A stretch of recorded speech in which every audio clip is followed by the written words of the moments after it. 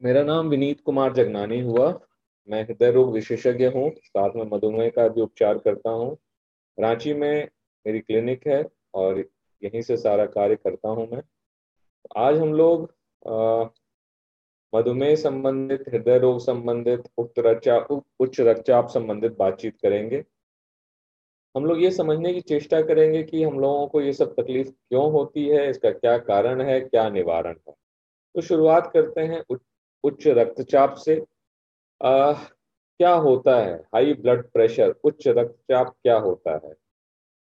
भगवान ने शरीर कुछ ऐसा बनाया है कि उसके नियमित संचार सुचारू रूप से कार्यरत रहने के लिए शरीर में हार्ट के द्वारा, हृदय के द्वारा रक्त संचार प्रभावित किया जाता है। उसके लिए एक दाब की जरूरत होती है जिसे रक्तचाप कहते हैं।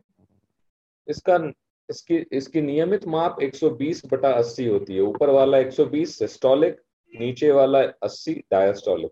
यह नियमित माप है। अगर इससे अधिक हो तो यह शरीर के लिए नुकसानदेह होता है। इससे शरीर के भिन्न भिन्न अंगों में विपरीत प्रभाव पड़ता है। जैसे दिमाग में अगर प्रेशर ज्यादा हो जाए तो वहां की नसें फट सकती हैं, जिसके कारण लकवा मार सकता है। आंखों में ऐसा हो तो आंख की रोशनी जा सकती है। हृदय में ऐसा हो तो हृदय पर इसका विपरीत असर होगा, हृदयाघात हो सकता है। उसी प्रकार किडनी में अगर हो, गुर्दे में हो तो रीनल फेलियर हो सकता है। तो रक्तचाप एक ऐसी चीज है जो कि शरीर के हर एक अंग को विपरीत रूप से प्रभावित कर सकती है अगर यह नियंत्रित ना हो तो। इसके नियंत्रण के लिए जो कुछ हम लोग अपने स्तर पर कर सकते हैं, उसमें हम लोगों को नियमित व्यायाम, उचित भोजन, सादा भोजन, शुद्ध शाकाहारी, ये रखें अगर हम लोग, तो हमारे रक्तचाप नॉर्मल रहने में, नियमित रहने में काफी लाभ मिलेगा। हम लोगों को प्रचुर मात्रा में हरी सब्जियां, फल इत्यादि का सेवन करना चाहिए। मोटा अनाज खाएं। ये सब हमारे शरीर के लिए लाभकारी होता है। अगर हम ज्यादा तली हुई चीजें, बाजार का भोजन, मांस मछली अंडा का विशेष सेवन अगर करते हैं, अधिक सेवन करते हैं, तो यह शरीर के लिए नुकसानदेह हो सकता है। अत्यधिक मात्रा में नमक भी नुकसानदेह होता है, परंतु साथ ही साथ यह भी समझना है कि एक निश्चित मात्रा में नमक का सेवन अत्यंत आवश्यक भी है। प्रतिदिन अगर हम 2.5 से 5 ग्राम तक का नमक का प्रयोग कर रहे हैं प्रति व्यक्ति, तो यह हमारे लिए ठीक है। अगर उससे ज्यादा है तो यह हमारे लिए नुकसानदेह हो सकता है, क्योंकि जब अधिक नमक खाते हैं तो शरीर में पानी जमा होने लगता है और हृदय को अधिक काम करना पड़ता है, जिसके कारण हमारा रक्तचाप बढ़ जाता है, जो कि हमारे लिए उचित नहीं है।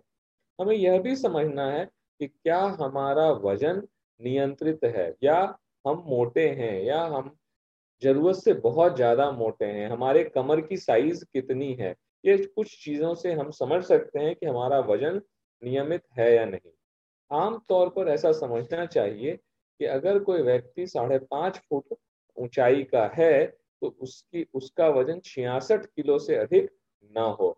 ऐसा कह सकते हैं, एक पुरुष के लिए 1 किलोग्राम प्रति इंच, एक वयस्क पुरुष के लिए 1 किलोग्राम प्रति इंच का वजन आमतौर पे नॉर्मल, नियमित माना जा सकता है।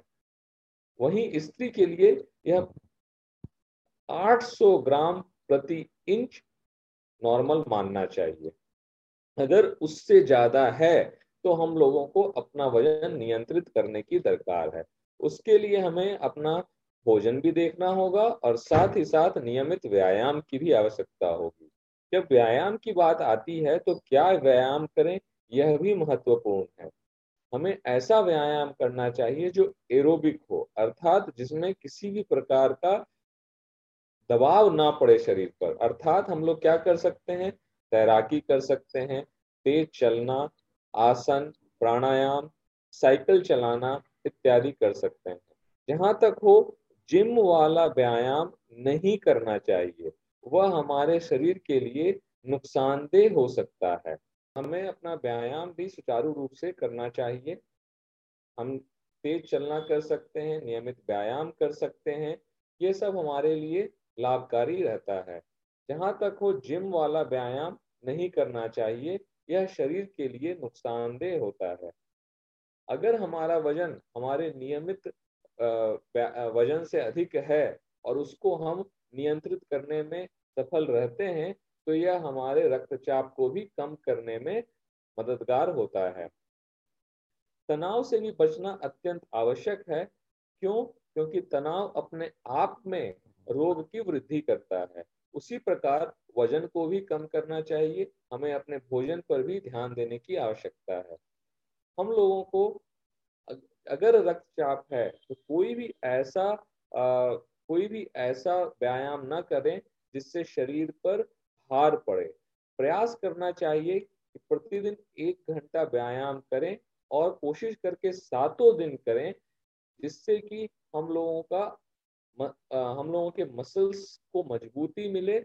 और मिक्सचर ऑफ व्यायाम, भिन्न भिन्न प्रकार के व्यायाम हर अलग अलग दिन सप्ताह के करने से ज्यादा लाभ मिलने की संभावना है। जैसे मान लीजिए हफ्ते में 2 दिन हम लोग सोमवार और मान लीजिए बृहस्पतिवार को तेज वॉकिंग कर लें। उसी प्रकार मंगलवार और शुक्रवार को हम तैराकी कर लें। या फिर जिसकी जैसी सुविधा हो, वो थोड़ा सा अपने आप को हम लोगों को उसके हिसाब से एडजस्ट करना है, उसके हिसाब से अपने आप को ढालना है। जहां तक हो, शराब का सेवन नहीं करना चाहिए। हम जितना भी शराब ले रहे हैं वह कहीं ना कहीं हमारे शरीर को नुकसान पहुंचाता है।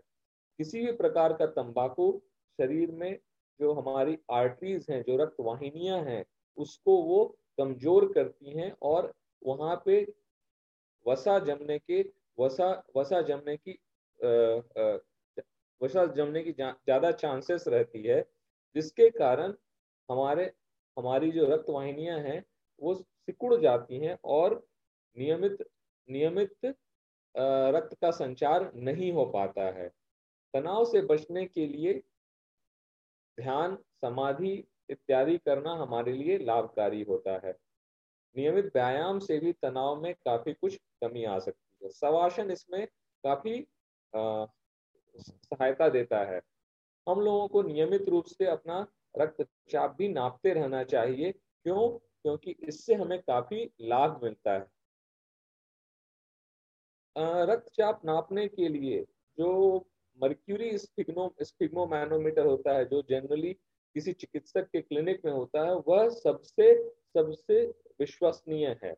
यूं तो आजकल बैटरी वाली मशीन बाजार में उपलब्ध है, कई घरों में भी उपलब्ध है, लेकिन उसकी विश्वसनीयता निश्चित नहीं है। तो उस पर हम लोग 100% उस पर हम लोग रिलाई नहीं कर सकते हैं और उसकी रीडिंग्स के आधार पर हम उपचार भी नहीं कर सकते हैं। इसलिए वो एक मापक हो सकता है, परंतु उपचार के लिए चिकित्सक के यहाँ जो पारा वाली मशीन होती है वही सबसे अच्छी है। प्राणायाम, आसन इत्यादि भी बहुत लाभकारी हैं, यह हम सदियों से जानते हैं। अब विदेशी लोग, डॉक्टर लोग भी इस बात को मानने लगे हैं और इसका अपना लाभ होता है। परंतु इन सब चीजों को करने से किसी भी स्थिति में हमें यह नहीं सोचना चाहिए कि हम अपनी औषधि को छोड़ दें। अगर मुझे रक्तचाप है तो मुझे अपनी औषधि को नियमित रूप से लेना है। मुझे नियमित रूप से अपने चिकित्सक से सलाह करते रहना है। आवश्यकता अनुसार रक्त जांच, ECG, echo, chest x-ray, ultrasonography इत्यादि की आवश्यकता पड़ सकती है। वह सब भी कराने की आवश्यकता है। मधुमेह एक ऐसी बीमारी है जो रक्तचाप के साथ बहुत ज्यादा देखने मिलती है।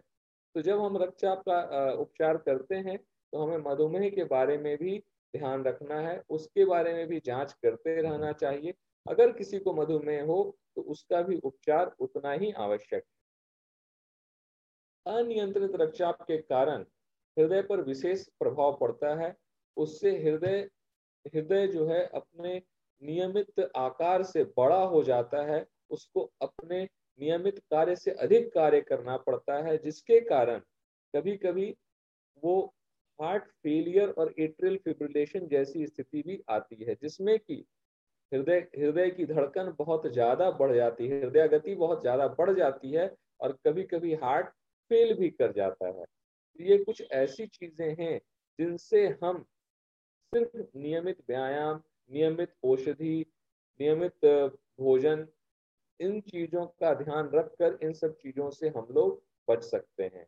अंत में मैं यही कहना चाहूंगा कि हम सभी को अपना रक्तचाप, अपनी रक्त शर्करा इत्यादि को नियमित रूप से जांचते रहना चाहिए। समय समय पर चिकित्सक का सलाह लेते रहना चाहिए, आवश्यकता अनुसार जांच कराना चाहिए। हमें अपनी औषधि के प्रति निष्ठापूर्ण रहना चाहिए, नियमित व्यायाम करना चाहिए। ये सभी चीजें हमारे लिए बहुत लाभकारी हैं और हमें दीर्घायु बनाने में सहायक। बहुत बहुत धन्यवाद।